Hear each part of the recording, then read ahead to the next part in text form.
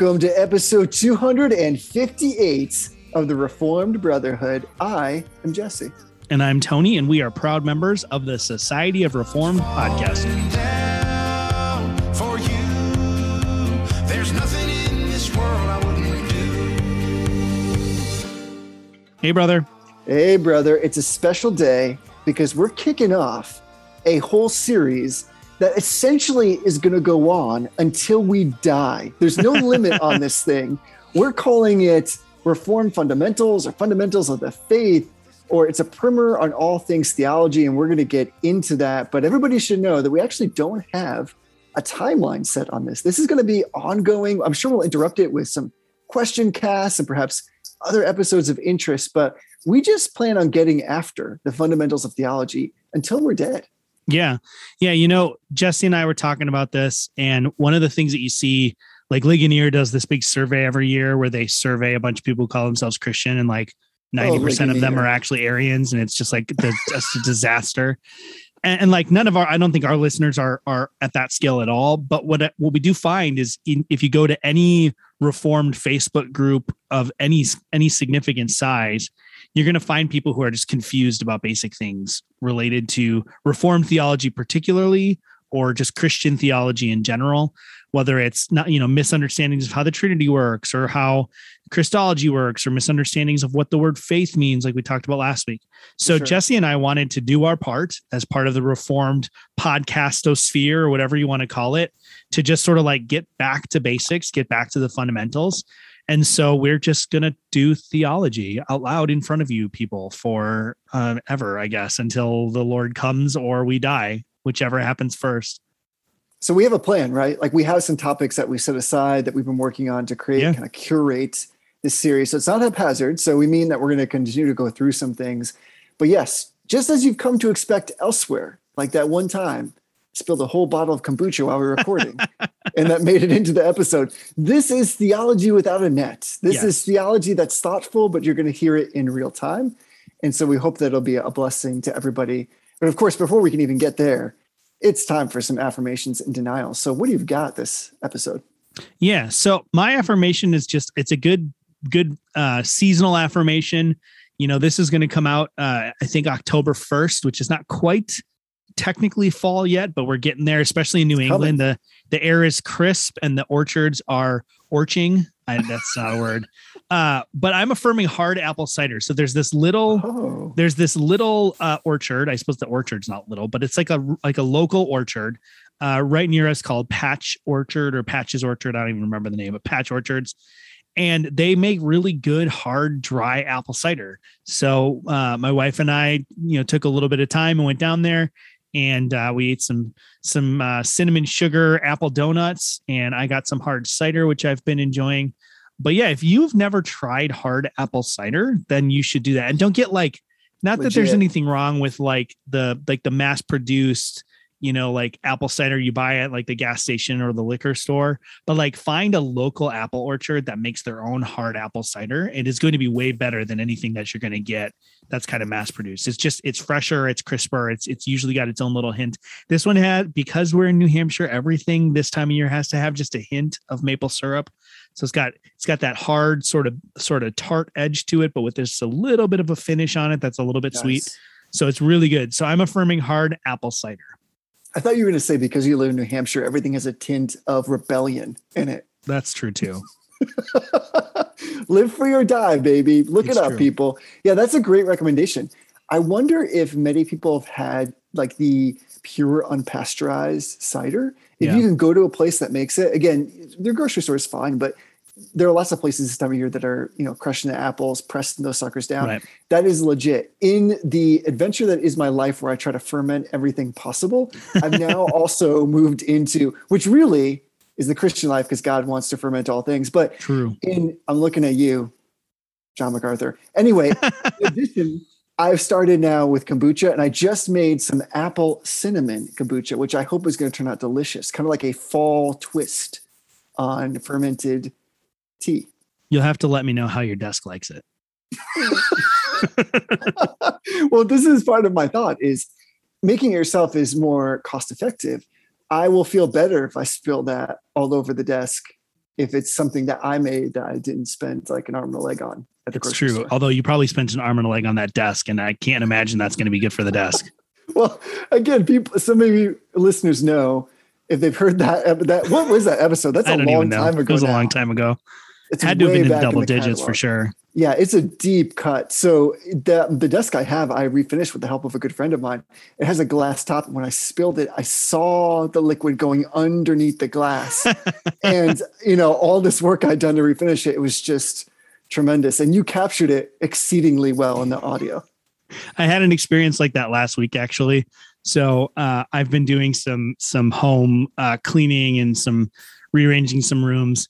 And so I've been steam cleaning the carpets. So I steam cleaned my office, and then literally I'm wrapping up the cord from the steam cleaner, and I knocked an entire can of beer off of the desk onto the floor. And I was like, oh no. But I had a steam cleaner right there. So I just turned it back on and hit that spot again. But it was a panic inducing moment. I was like, this is the end. This is how I die. I was just sure it was going to be the end. It was bad, but it was fine. There's something about understanding and seeing the unvarnished human nature when you spill something. I know, it's terrifying. I don't know what it is, but it just changes everything. So I love that affirmation. That's super seasonal. I appreciate that you didn't go pumpkin spice on me. You were kind of more like, listen, because I feel like the apple is like the underappreciated cousin of like the fall season. Pumpkin spice is like taking over everything. Yeah, apple's a little bit more all season. Like you can get apples year round, and it's not unusual to be able to buy, like, at least up here, it's not unusual to be able to like buy apple cider in the grocery store in like, I don't know, like March. But something about hard apple cider and like getting it at the orchard, there's just something, I don't know, something good about that. It's just like you feel closer to the Garden of Eden when you do it that way. Jesse's just laughing. It is ridiculous what I just said. So Jesse, what are you affirming? That. Are you saying we're closer to like the probationary period of? I don't know what I'm saying. I don't know what that meant, what that was supposed to mean. That was a great segue into like covenant of law and grace. Let the listener understand. Let he who has ears hear what the podcast host says to the audience. Well, speaking of hearing, here's my affirmation. I'm going book style today. And I know some are going to say, like, you're just getting to this book now? How is it taking you so long? Listen, loved ones, I get that. My life has been crazy. I just got to reading this now. I know I'm late to it, although I recognized early on that it was a book of great popularity. So I'm affirming with Gentle and Lowly, The Heart of Christ for Sinners and Sufferers by Dane C. Ortland. I've just been reading this, and it's fantastic. So that's all that needs to be said, I think. He's writing in this puritanical style. He's kind of like, I mean this in the best possible way, like a wannabe Puritan. In fact, he's musing a lot of puritanical works to inform and speak into this understanding. But this book is just entirely about Matthew 11 and Jesus saying, I am gentle and lowly, and unpacking what that is. And he makes a strong case that, listen, this is what Christ said about himself in speaking about his heart, about his essential nature, and in a sense about his ministry. And so we ought to spend some time thinking about what that means. This book is like a balm for the soul. So I can't imagine that anybody wouldn't be challenged, interested, and blessed by this reading. So go ahead and check out Gentle and Lowly by Dane Ortland. You know who wouldn't be blessed and challenged by that reading? Who? Apparently John MacArthur and Phil Johnson, because that's true. They did not like that book. Apparently they had some major concerns. It was like a Festivus meme where I was like, I got a lot of problems with you people, and you're going to hear about it. Oh yeah, that's true. They had a lot of grievances. Actually, That's funny you say that, because part of the reason why I selected this and put it on my list to read was because of the Grace to You like drama about this. And I think it's probably a little bit unwarranted, because as I'm reading it, he goes to great lengths to say like, yo, hold, like, not antinomian. Like he actually expresses like there's a special, in a sense, like forness of Christ. This makes sense. Like for us in Christ, that is for the Christian, for the saved, for the redeemed and regenerated. He just, before this passage, he speaks and just like blasts the Pharisees. So he does, I think, actually a great job of balancing it. I think the challenge here, what he's challenging us to say is like, do you perceive Christ this way? That he is the doctor, so to speak, who loves to go after those who are sick, who are lowly, that is his jam. That's what he loves to do, that he's made glorious in that very thing. So I think that they just got fired up over Yeah, like it was kind of unmeasured, right? You want to be like, whoa, did this guy do something to you? Like, did he steal? Yeah, who hurt you, John MacArthur? Yeah, like I think this might be a little bit uncharitable, but I actually picture the meeting where they decided to do this, where like John MacArthur was like, "Hey Phil, have you heard about this new book, this Gentle and Lowly book?" And Phil was like, "Yeah, I hear that it's really good." And John MacArthur was like, "I want you to just rip it apart unreasonably. Can you do that?" And Phil's like, "I can do that. I could do that. Yeah, I can do that." So I mean, I don't know. I don't know. It seems like they had some sort of strange axe to grind. But I can imagine that Dane C. Ortlund just was not concerned. I mean, I know he probably isn't writing this for the money, but I can imagine that when he saw that they posted a critical review, he was like, cha-ching, because I'm sure a lot more people bought the book because John MacArthur reviewed it, or it wasn't John MacArthur, but it was on that organization. Yes. So it's like, it may not even have been Phil Johnson. So don't email me if it wasn't him. I don't remember who it was that wrote it. I think it might have been him. It seems like it probably was. It seems like that's his kind of jam, but I don't know. But it was on their website, and yeah, they didn't like that book. I'm sure there's a lot of people who purchased the book and read it to great edification for because of that. So I guess God can use a crooked stick to draw a straight line. And yeah, I mean, I can't imagine how anyone would object to the, like, literally just explaining that Christ is gentle and lowly when, like, he said it himself. Like, it just seems like such a straightforward thing. But it's essentially about unpacking how radical that statement is or what it actually means. So I get it, but this is, I guess, again, why I'd recommend it, or why I'm affirming with it, is everybody should pick it up and read it for themselves. You're all reasonable people. Read through it and see what's said here. The funny thing is, like you said, if you want to really go after what Mr. Ortlund is saying here, then you really kind of have to go after like Thomas Watson and Richard Sibbes, who he also quotes at length. So this is not new. It's not as if this is some kind of new perspective on this.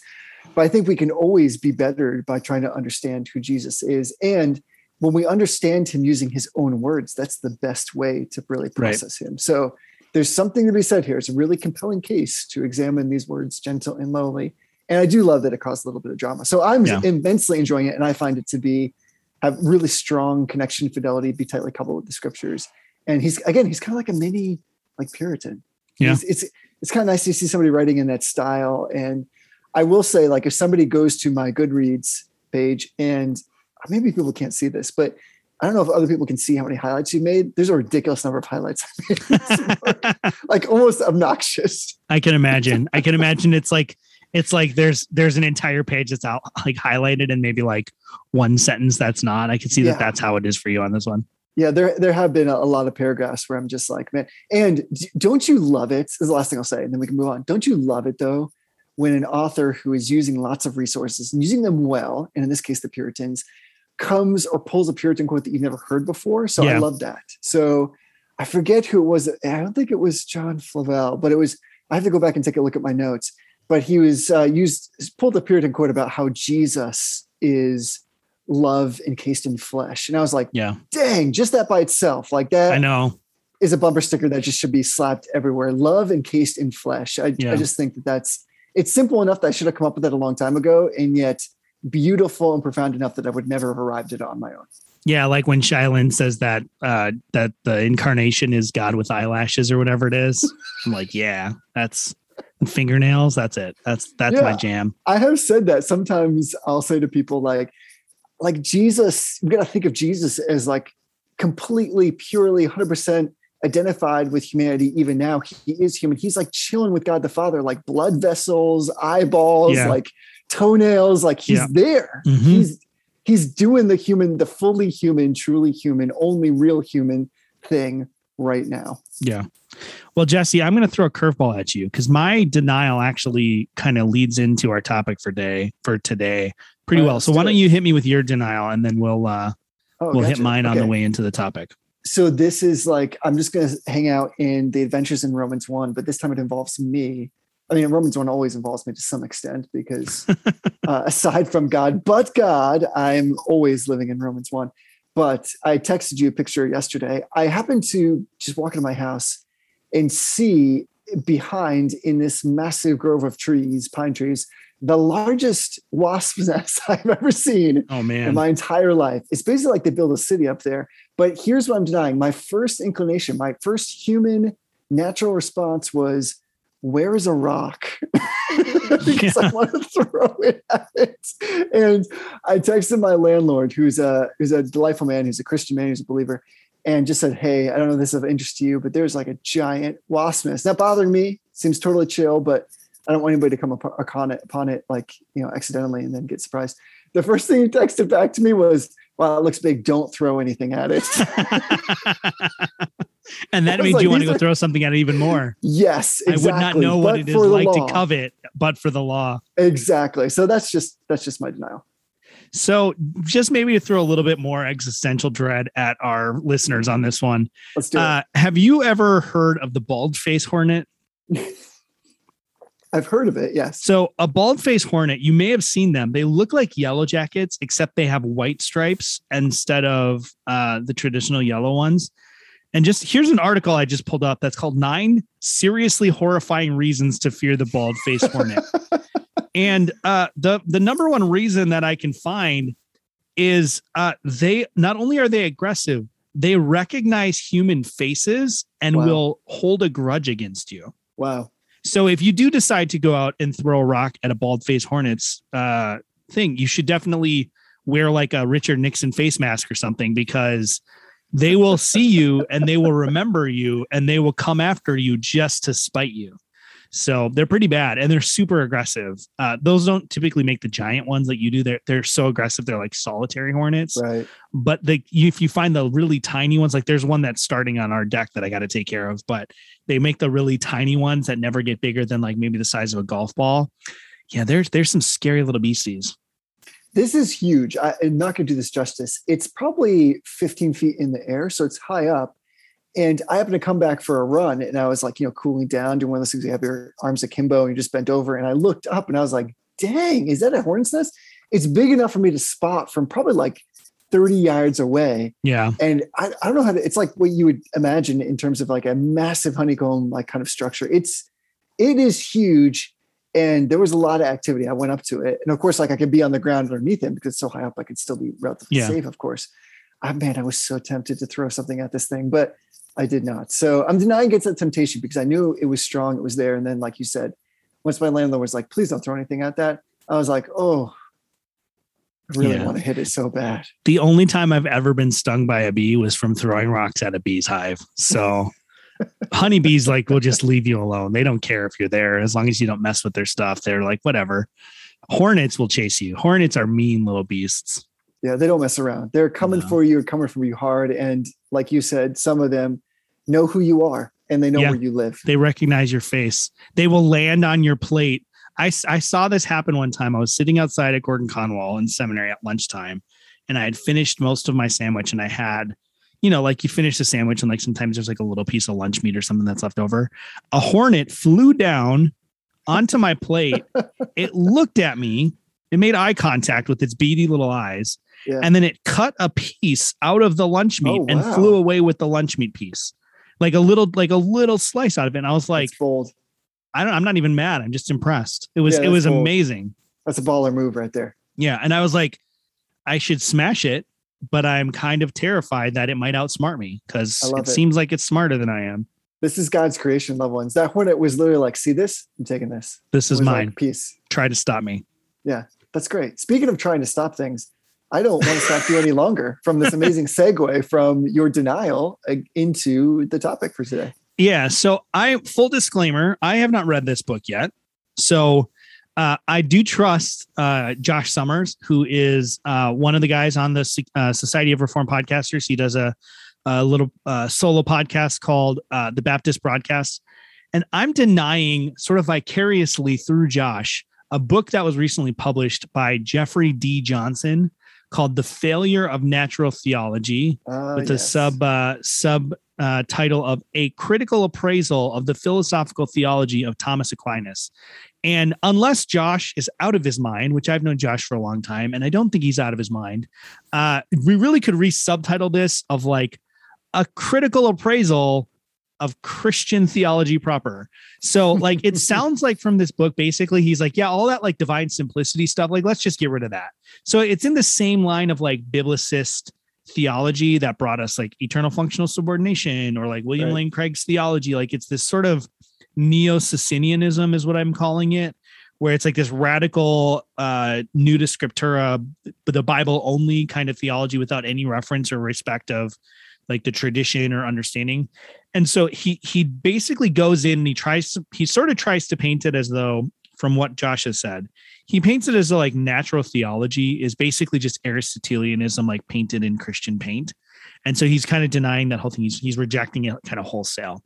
And Josh does a pretty good job of going through chapter by chapter. I think I'm not going to put a link in the show notes because I never put links in the show notes. But if you go to joshsommer.org, joshsommer.org, and his series is called The Failure of Natural Theology, which is very clever. But he goes through like 2 or 3 chapters at a time and kind of just sort of pulls out the issues. And, you know, Josh is a pastor, and he wrote this to sort of prepare himself for when people in his congregation or people in his sort of circles of pastoral influence start to come to him with these questions and these theology. He did this as an exercise to sort of prepare himself. So it's well done reviews. And if Josh is not crazy, which I don't think he is, this book is just bad news. And it just was really not good. And the way that this kind of leads into our topic is we're starting this sort of like primer series on theology, like just systematic theology as a whole. And the first topic in any sort of systematic theology is talking about God, like just the sort of theology of God, what's normally called theology proper. And really, before you can even do that, you normally have to talk about like, well, what does it even mean to talk about God? How do we even have discussions about God? And within that, and we'll get to some of this stuff, we're not just going to talk about talking about it, but within that, you have to talk about like natural theology. How does God reveal himself? Well, biblically, God reveals himself not only through the pages of Scripture, but also going back to Adventures in Romans 1, right? There we go. Through the created order, we learn true things about God. God reveals himself through the created order. And it's not just sometimes people think of natural theology and it's like, well, you know, like if I step on the sand, someone can learn something about me by the impression that I leave behind, right? You hear this, like it's the fingerprints of God are all over creation. That may be true in a certain sense, but at least when Reformed people talk about natural theology or natural revelation, that's not actually what we mean. We don't just mean that, like, just like you can tell something about a painter by like the physical impressions. What we mean when we talk about natural theology is more like God puts this painting, God is the painter, and he puts the painting in front of you. And then God explains to you what all of the different things mean. God reveals how the brush strokes actually reveal him. It's not this thing where God is passive and absent from that. God is active in natural revelation. So we'll get into some of that, I think, as we go through this episode. But it's really, really dangerous. And this is part of why we're starting this indefinite, ongoing, probably for the rest of our lives kind of series, is because it's really dangerous when we, on one hand, we divorce ourselves from what the church has said throughout the last 2,000 years of Christian reflection, and throughout the 4,000 years or however many years you want to say from, you know, the birth of Christ backwards to creation, the reflections of the saints in the Old Testament church, we can't divorce ourselves from that, or we end up with these really screwy, squirrely kinds of theologies that just don't line up with the Bible, and they don't line up, even though we might think they do, they don't line up with the Bible, and they don't line up with how God has revealed himself through nature. So I'm excited that we've got a sharp guy like Josh who's able to sort of go in through some of this stuff and to spend the time to do these critiques. So Josh is great because he's got a great podcast, but he's also got a really active sort of blog platform where he reflects on a lot of stuff. So check that out. Again, it's Josh Sommer, SOMMER.org. And this review series is called The Failure of Natural Theology. And, you know, like I said, like I would encourage you to read I don't know if it's Dr. Jeffrey Johnson's book. I would encourage you to read it, but don't read it as a blank slate. Right? When you go into any book, whatever it is, you shouldn't just pick up a book, whether it's by Michael Horton or by Doug Wilson. And everybody knows that I'm not a big fan of Doug Wilson. You shouldn't just go into it with the assumption that everything this person says is orthodox or everything this person says is unorthodox. You should go into it understanding who that person is and what kinds of things you're likely to encounter. And part of preparing for reading a book like The Natural The Failure of Natural Theology, is to do a little bit of homework by reading things like Josh's review or reading other kind of critiquers' reviews or reading positive reviews, because you have to understand when you're going in sort of where that person stands and what their kind of overall program is. Because Jeffrey Johnson is trying to advance a particular kind of theology. It'd be like if you picked up a book on the Trinity written by Owen Strahan or Wayne Grudem. You should go in with a little bit of your guard up, realizing like not everything they say is going to be heretical or unorthodox, but realizing a lot of what they say is going to be dangerous or iffy or questionable. So I would just encourage you to check out his blog, check out the podcast for sure. If you're a subscriber to the Mega Feed, you're already getting all of his audio content. But yeah, it's just the book looks like it's really bad news. That's solid. I like it. Solid denial and solid segue. Yes. That was a 2 for 1. It was a 2 for 1. Yeah, that was beautiful. And so, as you said, well, part of what we want to talk about in this episode is kind of giving this primer, this approach, a little prolegomena to theology proper. So I think what people are going to hear us talk about is both around that topic, but also why it's important. So let me give you like my hypothesis, like my thesis up front for when I think about this. And then we can kind of deconstruct that and go in lots of directions and get us in a solid footing for this episode and the ones that will follow. But here's how I think about it. Accurate divine ontology, and we'll define some of these words, but stick with me for a second. You know these words. Accurate divine ontology leads to accurate understanding of divine economy. It's getting more fun all the time, which leads to accurate interpretation of the scriptures, which leads to empowered, grace-filled Christian life. Yeah. So in other words, all of this theology, starting with who God is, understanding his ontology, that's like the metaphysics concerned with nature and relations of being. I know this sounds like super heady. It's not meant to be. These are just words to help codify a systematic way of thinking about things so that we start in the right place, so that we end in the right place. And all of these things are really what Paul expresses in all his epistles, all his writing, where when he's moved to doxology, it's starting with this ontological understanding of who God is, which leads us to understand the economy of God. And by, of course, economy, we just mean kind of the responsibilities, the way that things work within a system.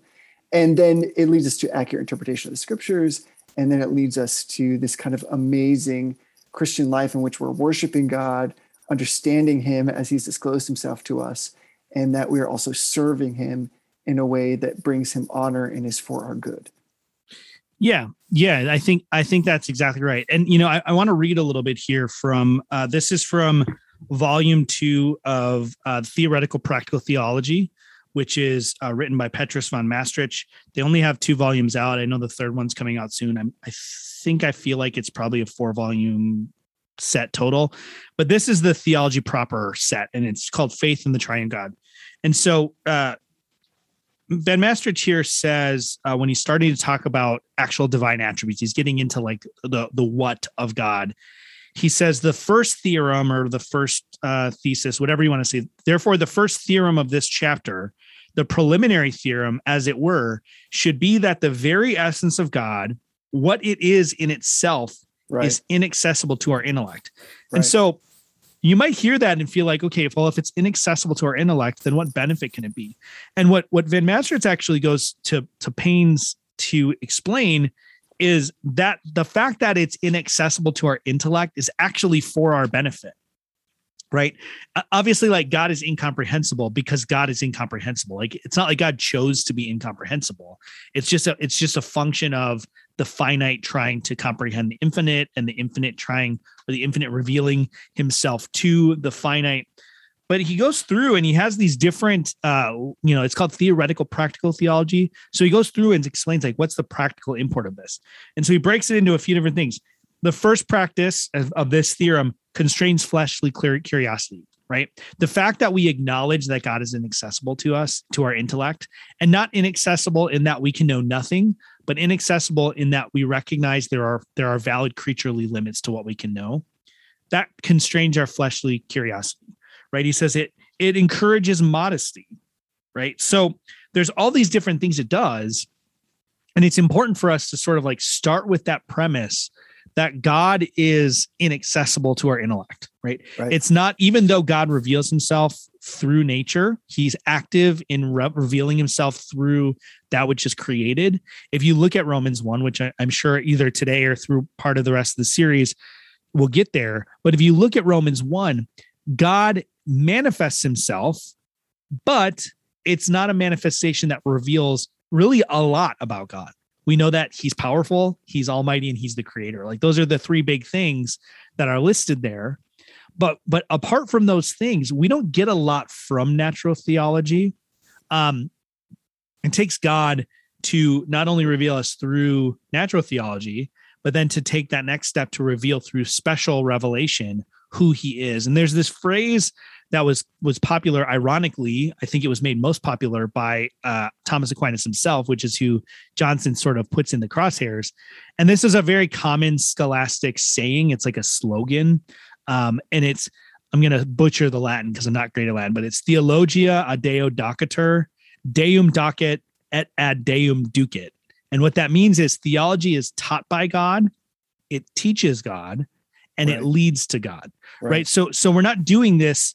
Theology can become this, and it never should, but it can become sort of this intellectual exercise that doesn't have any sort of like piety behind it. There's no piety that's brought forth, but this threefold sort of like understanding of why we do theology is taught by God, right? That's the first point. God has to be the one that teaches theology because God has to be the one who reveals himself.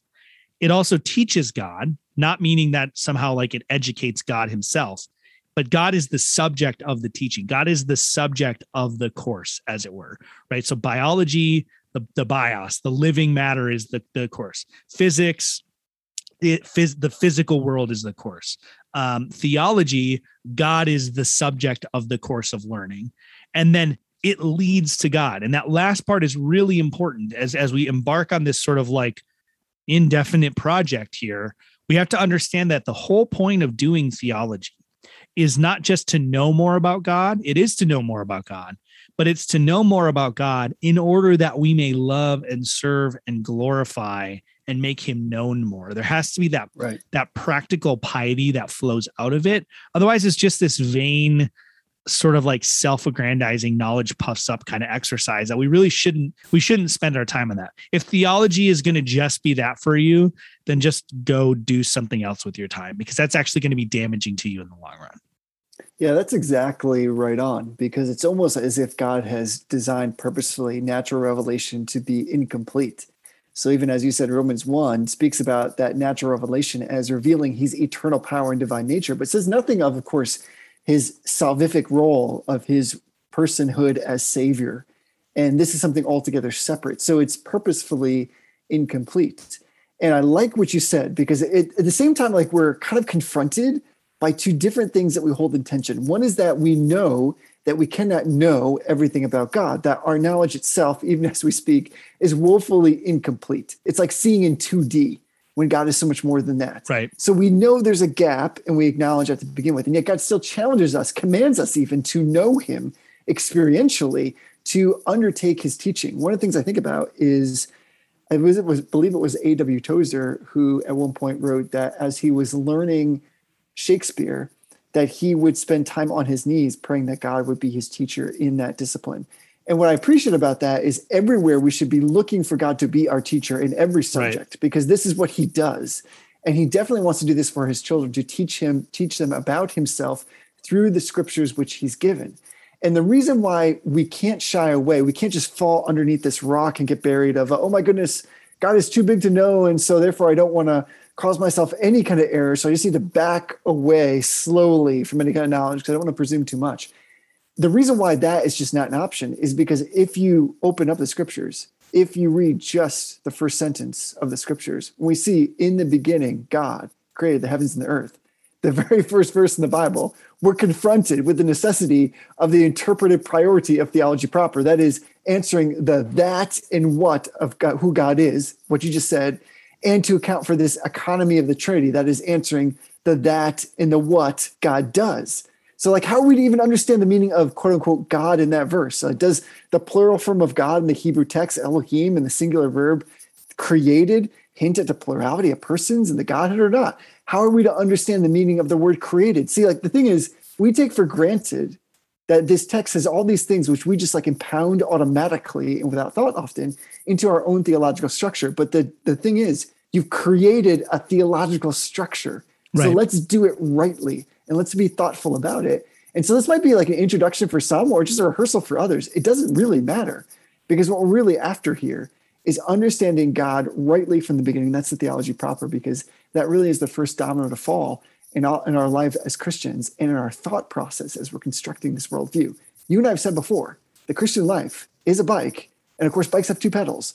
One of those pedals is orthodoxy, right thinking, which leads to the second pedal, orthopraxy, which is right living. You have to have them both. Otherwise, you'll just end up like, I don't know, one pedaling a bike in like a massive circle, which will make you like a fool and won't get you nowhere. Yeah. So I think a good place for us to start, we've already started, but a good place for us to continue to start is to sort of talk about what it means for us to talk about God in the first place. Because one of the things, I don't want to get too hung up on this Jeffrey Johnson book, but one of the issues that's happening in theology, in Christian theology as a whole, whether it's this sort of denial of natural theology or denial of classical theism that's resulting in sort of these errors where people deny immutability or they deny impassibility, or EFS, which we've gone into at length, is there's this understanding that somehow people think, and I don't think most people would not say it explicitly, but there's this sort of understanding that like we can talk about God in human language and somehow our human language can fully and completely describe God. And the error, to use some technical terms, is that we're trying to use univocal language of God rather than what classically has been understood, whether it's Aquinas or Calvin or Owen or Turretin or really just Christian theology as a whole, is that we speak about God in analogical language. And so what that means is that univocal language means that there's enough similarity between two things that you can use a single word to describe it, and that word has only one definition to describe both things. So for example, I might describe the beer that I have in my glass now as liquid. And then I would describe the beer that Jesse has in his glass, or whatever Jesse happens to be drinking. I'm assuming it's beer because of the color, not because anyway. I could also say that that's liquid. And when I say that, I mean exactly the same thing when I say liquid between both things. I'm talking about a particular arrangement of atoms and a certain density versus volume. There's technical definitions, and I mean the exact same thing. An analogical speech would be if I talk about the beer in my glass as liquid, but I talk about the cash in Jesse's wallet as liquid. I mean different things with a point of continuity, right? The point of continuity being that the cash in Jesse's wallet is easy to be moved around. It can be used for a variety of things. It kind of, in a sense, takes the shape of what it's needed for, just like liquid in a glass takes the shape of the glass. But I'm not saying there's anything specific about the particular arrangement of atoms in the cash in Jesse's wallet. The cash in Jesse's wallet is actually a solid if I'm talking in those terms. And so when we talk about God, if we think we're using univocal or univocal language, then we're really on the wrong track. And so here's the example I've heard. This is maybe a little bit hard to articulate. Again, it relates to that like Veritasum website I've been listening to. But if you think about what it would be like for a two-dimensional creature or two-dimensional being to try to describe a three-dimensional thing, right? So think about a cube or a sphere, right? Well, when we describe a sphere, and you can tell because of the delays in how I'm talking, I'm looking up the formula right now. But if you were to try to describe the volume of a sphere in three-dimensional terms, you would use the formula volume equals 4/3, so 4/3 pi times radius square or cubed, right? And that's a lot of math, but like that's the formula. If I was a two-dimensional person, I can't describe volume. Like that's not a concept that exists in two dimensions, because volume requires that third dimension to be able to have more than just a surface area. So if I look up the surface area of a circle, the formula is area equals pi times radius squared, right? So if I was a two-dimensional entity describing a sphere and you asked me a question about the volume of the sphere, the closest thing that I could tell you would be the area of the slice of the sphere that I can see as a two-dimensional being, right? So if I'm looking at a sphere straight on and I have no visibility to the depth of that sphere, what I actually see is the surface area of a single slice of that sphere. That's what it's like for a creature to try to describe God. So we ask a question about God. We ask a question like, what is God like? What is the essence of God? Our answer has to be given in creaturely terms. And in reality, even the question has to be postulated in creaturely terms. If you ask a two-dimensional character what the volume of a circle is, there should be like an error, because volume is not a category that exists in that realm. Likewise, if you ask me a question about the essence of God, I have like a category error because I'm a creature. I can't even think about or describe or actually articulate anything about an uncreated essence. Uncreated is like an incoherent term in the creaturely realm. So that's the very first step we have to take, is we have to get past this idea that our language about God is ever anything except creaturely language. Even the Bible's revelation is still God describing himself using our creaturely language. It'd be like that three-dimensional being trying to explain the volume of a sphere. The only way that he's going to be able to do it is to explain the surface area of a circle. So he has to use a formula that doesn't actually describe the volume of the sphere, but it's close enough. There's enough continuity, right? It involves the radius of the sphere. It involves pi. There's enough continuity that the formula makes sense to the two-dimensional creature, even though it's not comprehensive. It's not the completeness of it, right? So that's what we're doing. That's the enterprise of theology. And if we get off on the wrong foot by trying to think that we can describe God in these univocal ways, we're going to go off the rails almost immediately. We're going to immediately start to talk about God like Jeffrey Johnson does when he says that there has to be movement in God, and somehow God it's not the unmoved mover, he's the self-moved mover. Well, that doesn't really make any sense. You can't move yourself. That's like an incoherent term philosophically. So we have to start off in that right place. Right. I like that. That's fair. I mean, I think that it's interesting. I think you either run into two camps. Either people will say like the fall on one side or the other, like, well, we just can't say anything about God, so I'm not going to say anything. Or you might have somebody that says a little bit too much, in the sense that they think that they can have a full comprehension. And I like what you said, category of error is great. It's in using that example of the formulas. The formula for the surface area circle is like not even representative of 3 dimensions. So we're talking about something that's like, it's like we just can't even get there. So it's beautiful that God condescends to us by using a language that we can understand to help explain part of who he is. And of course, it's just a part. It's not inaccurate, but we recognize that it is incomplete. Right. And also that it's like on a whole nother plane, a whole nother level, like literally. So it's not unlike that scene in the sitcom The Office where the boss is trying to understand what a surplus is, and one of the accountants is explaining to him, and they keep walking it down to varying degrees of simplicity. And finally he says, how about you explain to me like I'm in 5th grade? Yeah. And really that's all we're talking about. Like the Bible is a wonderful condescension to the human condition because it's trying to help us understand God. Every bit of language there is really God being gracious to us. Because otherwise you just walk right over our heads and just crush us with some kind of understanding, and we just be either completely lost or completely destroyed, quite honestly, by what he was trying to explain. So it's a beautiful thing. So again, there's this like wonderful tension that we're saying God is incomprehensible, and yet it doesn't remove the responsibility for action on our part to understand him, because we cannot worship that which we don't at least in part understand. And God has given us enough disclosure to bring together those things in kind of a consummate harmony, at least now, that gives excitement for being present with him forever, when we may worship him in more fullness and be fully known.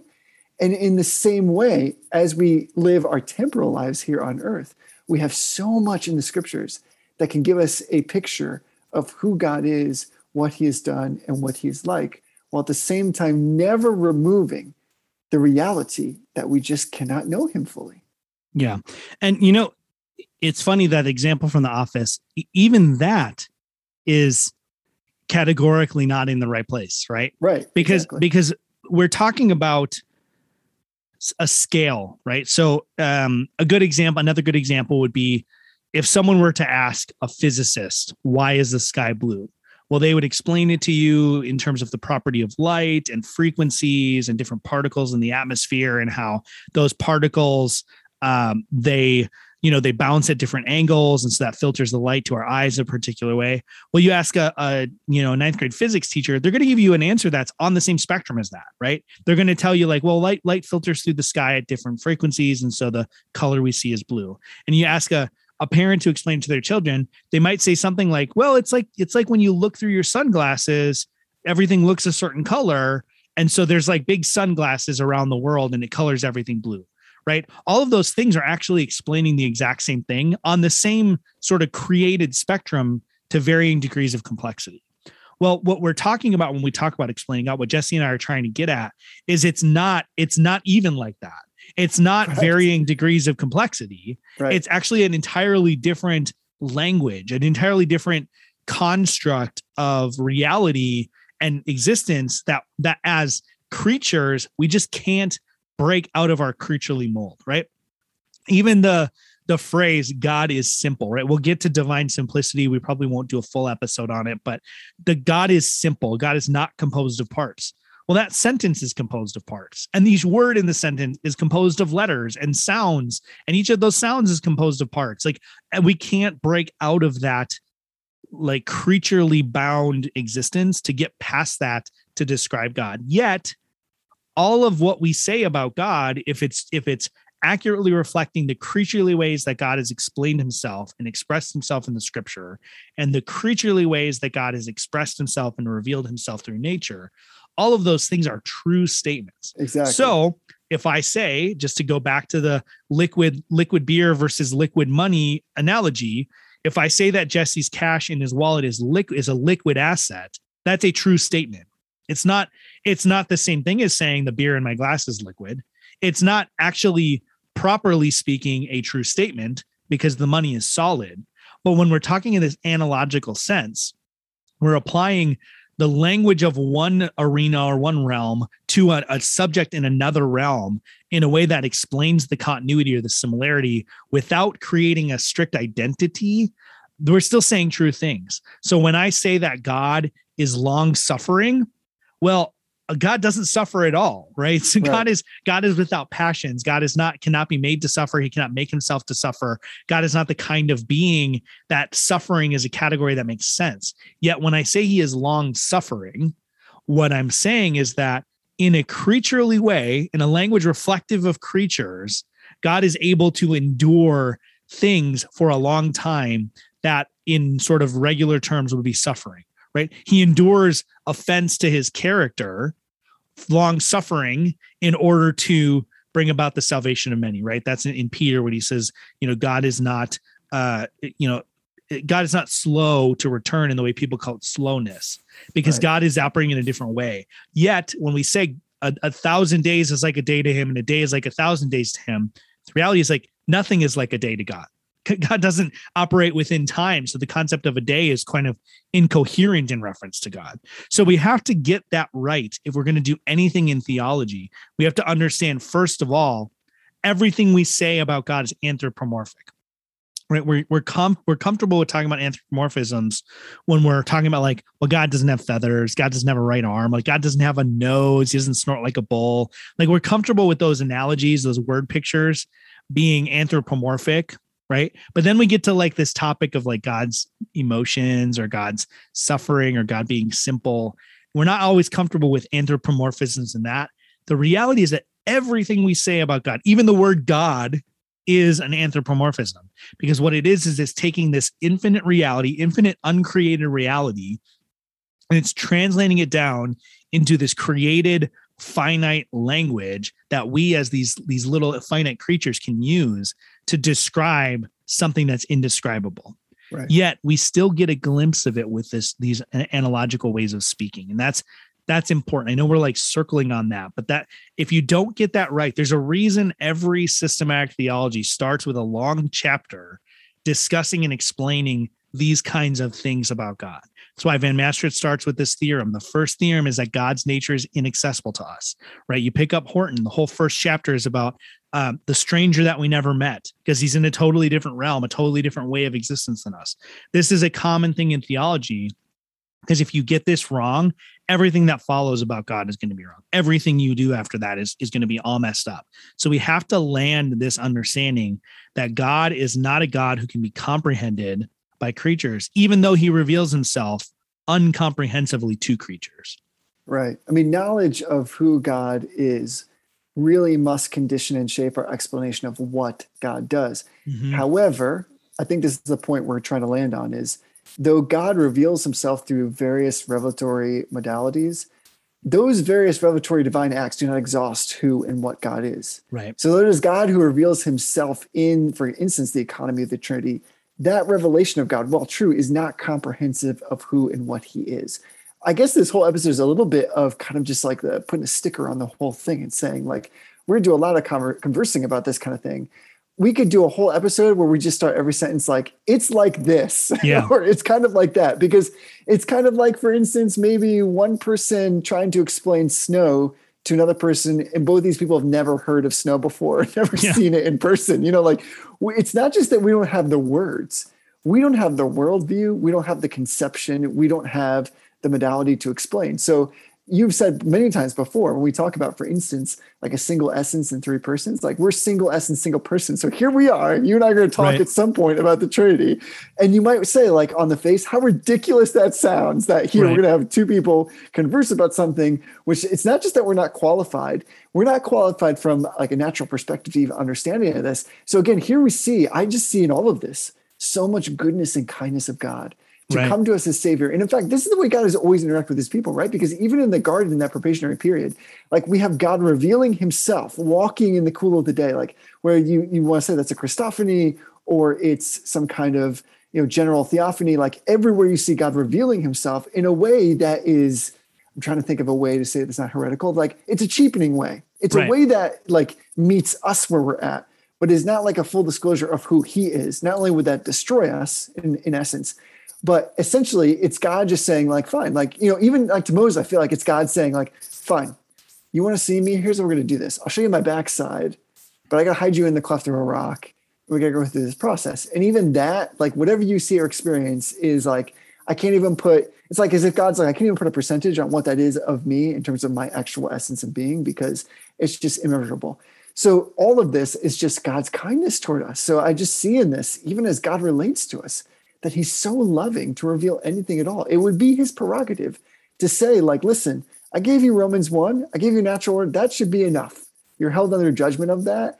It's just amazing that God would go above and beyond that. And then also, this is why we need Jesus so much, because in our prayer life, in our expression of who God is, in our worship of him, all these things are also equally incomplete. And so here we have somebody, as it were, like a divine middleman who Jesus is, to come and stand in that gap and to essentially make us pleasing and worthwhile to the Father. Yeah. Yeah. So are you ready to be a little bit uncomfortable? Yeah, sure. I got a big smirk on my face. So if you have kids and you're not ready to explain birds and bees to kids, then maybe and you're listening to this, don't listen to it. So the Where is easiest this way that I can going? explain this is the difference. I'm not going to get graphic here. So you Okay. don't have to don't crush your kids' heads trying to plug their ears. I'm not going to say anything untoward here, but there's like a joke way that people explain how babies are born, right? And they say like, well, when a mommy and a daddy really love each other, they give each other a really special hug. And then 9 months later, a baby is born. That's actually a true statement in a certain sense, right? When we explain how a married couple come together to create a child, we don't always give them like the technical definition of that, right?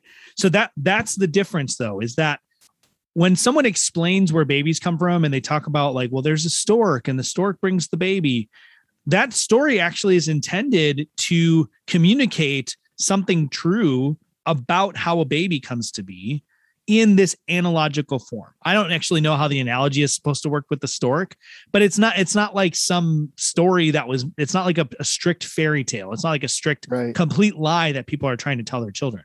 They're trying to explain that there's something mysterious and unknown and hidden about how a baby is created, right? There's actually still things that we don't understand scientifically about how the sexual union of a man and a woman and the union of a sperm and an egg, how that actually creates a baby. There's still things that science cannot properly understand and explain about that. Right. So this idea, this language about like with this just stork, and the stork finds a diamond, like there's all different versions of it. It's trying to get at this idea that there's this mysterious reality that happens in the union of a man and a woman that somehow creates a child. That's analogical language. When you explain to a little kid that when mommy and daddy love each other very much, they give each other a special hug, and then a baby is born 9 months later, you're actually not using analogical language. You're just using simplified language. Right. And that's where we have to understand here. We are not talking in simplified language about God. It doesn't mean it's not true. The story about the stork, if you use it as a simplified version of how a baby comes to be, is a lie, right? If you're using it as a way to explain a reality in this sort of symbolic, analogical way, it's actually not a lie. Right. So you could do the same kind of exercise with Santa Claus or the Easter Bunny. All of those stories came to be as these sort of analogical ways to explain the reality of certain kinds of sentiments at certain seasons, or certain kinds of things that happen when people give each other gifts. All of those things were created not as lies, not as simplified versions of the truth that aren't true, but as these analogs and symbols and mysterious representations of things that are true. And so when we're doing theology, and I'll kind of wrap us up here, bring this to a close on this thought. When we're doing theology, whether we're doing theology in terms of systematic theology, right, where we take all of what the scripture has said and synthesize it into a logical system that allows us to explain a particular subject about God, taking into account the whole of creation, or the whole of Revelation, the whole of what the scriptures say, or whether we're doing biblical theology, or we're talking about the progression and the development of theology throughout the scripture, or whether we're doing analytical theology, where we're trying to use the tools of philosophy and the tools of analytical philosophy, particularly to explain something about God, or natural theology, all of the different kinds of theologies, right?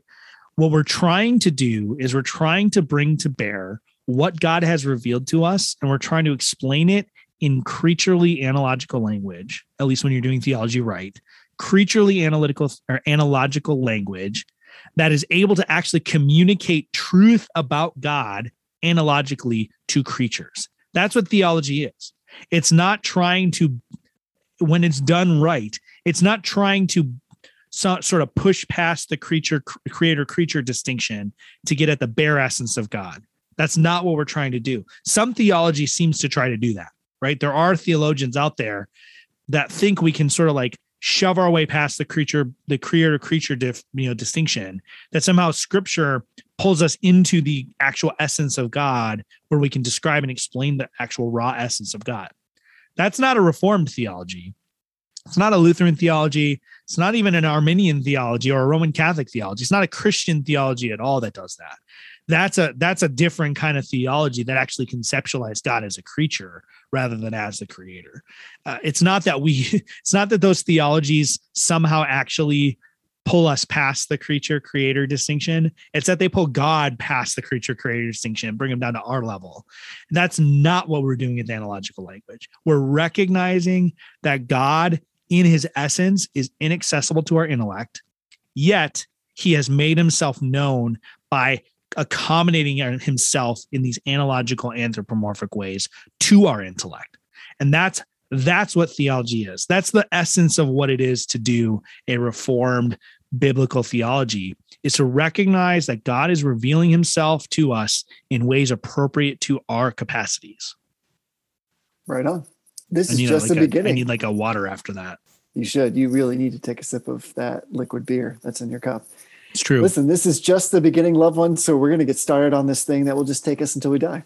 And we hope that you'll join us in that journey. And if you'd like to join us, actually, speaking of joining us, one of the things you can do is if you just head on over to the interwebs, whatever your favorite browser is, and you type in reformedbrotherhood.com, there's a little link in the upper right-hand corner. It's the link called Join the Brotherhood. This is my favorite link on our website because once you click that link, there's a nice little banner that comes up and says, the Reformation just got a whole lot better. That's my favorite, favorite thing on our website. I love it.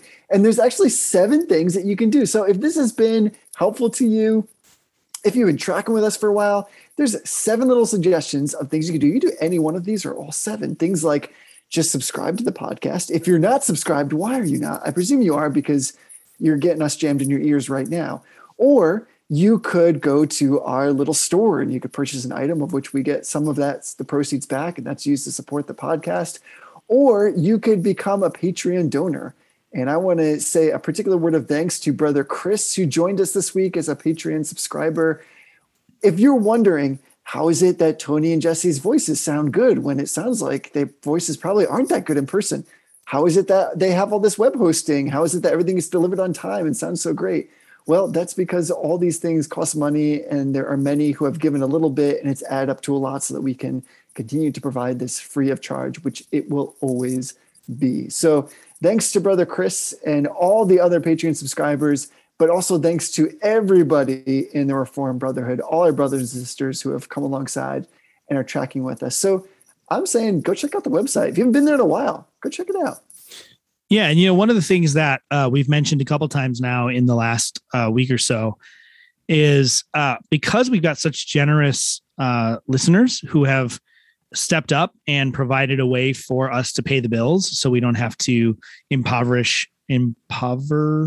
create an impoverished family. I don't know what's the verb form of that. That was fine. That was great. Impover. I don't know, because we don't have to pay for it out of our pockets, which we don't always have the freedom to do. We've got such generous listeners. We actually have a little bit extra that has come in now. So beyond just paying our bills, there's a little bit more coming in. And one of the things we're doing to sort of say thank you, and also to just sort of get good resources out there, each month, roughly, we're going to be giving away a book of some sort. So another way you can join the Brotherhood that's not listed on that special Join the Brotherhood webpage is go to reformedbrotherhood.com/contest. And if you go there, you're going to find one of those little modules that has the click here, visit this webpage, do this thing, do that thing. And if you do those things, you get entered in a contest to win a book. And so this month this is going to be the last episode before we draw a winner. You're going to have a chance to win Covenantal Baptism by Jason Helopoulos, which is the most Greek name that I've ever heard in my life. And you can just go to reformedbrotherhood.com/contest, or you could go to reformedbrotherhood.com/258, which is the webpage for this episode, and you'll be able to enter to win. So it's things like click on this link to open up our iTunes account. And while you're there, if you happen to not be a subscriber and you want to subscribe, we're not gonna fight you on that. Or check out our Patreon website. So we're trying to sort of give away these resources that we think are vetted resources. We're going to be giving away, Reformation Heritage Books has this series of books. There's this Covenantal Baptism one. There's one on prayer. There's another one that we're going to be giving away for the next couple months. But then after that, who knows? Maybe we'll buy a copy of the Reformation Study Bible and we'll give that away. Maybe we'll buy a copy. As you can tell, Jesse can tell because of where my face is. I'm just looking at books on my shelf. Maybe we're going to buy a copy of Gerhardus Voss, published by Reform Forum, the biography that Danny Ellinger wrote. Right? Whatever the resource is, it's going to be a good resource and it's going to be free to you because you won the contest. So go to reformedbrotherhood.com/contest or reformedbrotherhood.com/258 for this website. You'll find the same module on both of those places. And every month we're going to be giving away a different one. So for this one, the drawing will happen on October 10th. So when you hear this episode, it's going to be October 1st. So you have one more full week to enter that contest, and then we'll switch it up to another one. So yeah, we appreciate all of the gifts that come from our listeners, all of the support that we have. Like I said, it enables us to just not only just pay the bare minimum to keep the lights on and to keep the podcast going, but it enables us to do some things like give away some free resources and things like that. So we so appreciate the generosity of people who've found a way to do that. And that's one of the things we're committed to, is we want to curate some really good resources. So we'll be partnering hopefully with publishers to do that. We'll be contributing our own in that way to try to make sure we can get some good resources out to you. There's just no excuse not to go to reformedbrotherhood.com/contest and try it out. This is a book about covenantal baptism. I just myself registered to win. Well, as the Presbyterian host who secretly wishes that there were 2 Presbyterian hosts, I may or may not cook the books. I'm not going to do that. If Jesse wins, I'm going to throw out his entry. Yes, So Jesse that's can't win fair. this contest. Tony can't win this contest. But this just goes to show how easy and simple it is. You just go to that Yes. website. There's a bunch of different ways that you can get enrolled and your chance to win. And I wanted to try it out for myself. And I was like, oh, I didn't actually mean to, but I was like, oh, I Just think I entered. just did. Yeah. Nice. So I'm in the mix. So why don't you get yourself in the mix as well? Nice. Well, Jesse, I'm excited to start this series. I'm not sure how long it's going to go. I think maybe this might be our magnum opus because it's Yes. probably going to go for the rest of our lives. I don't know how long it's going to go. This might be our life's work. But until next time, Jesse, when it is our life's work, honor everyone. Love the brotherhood. But if I'm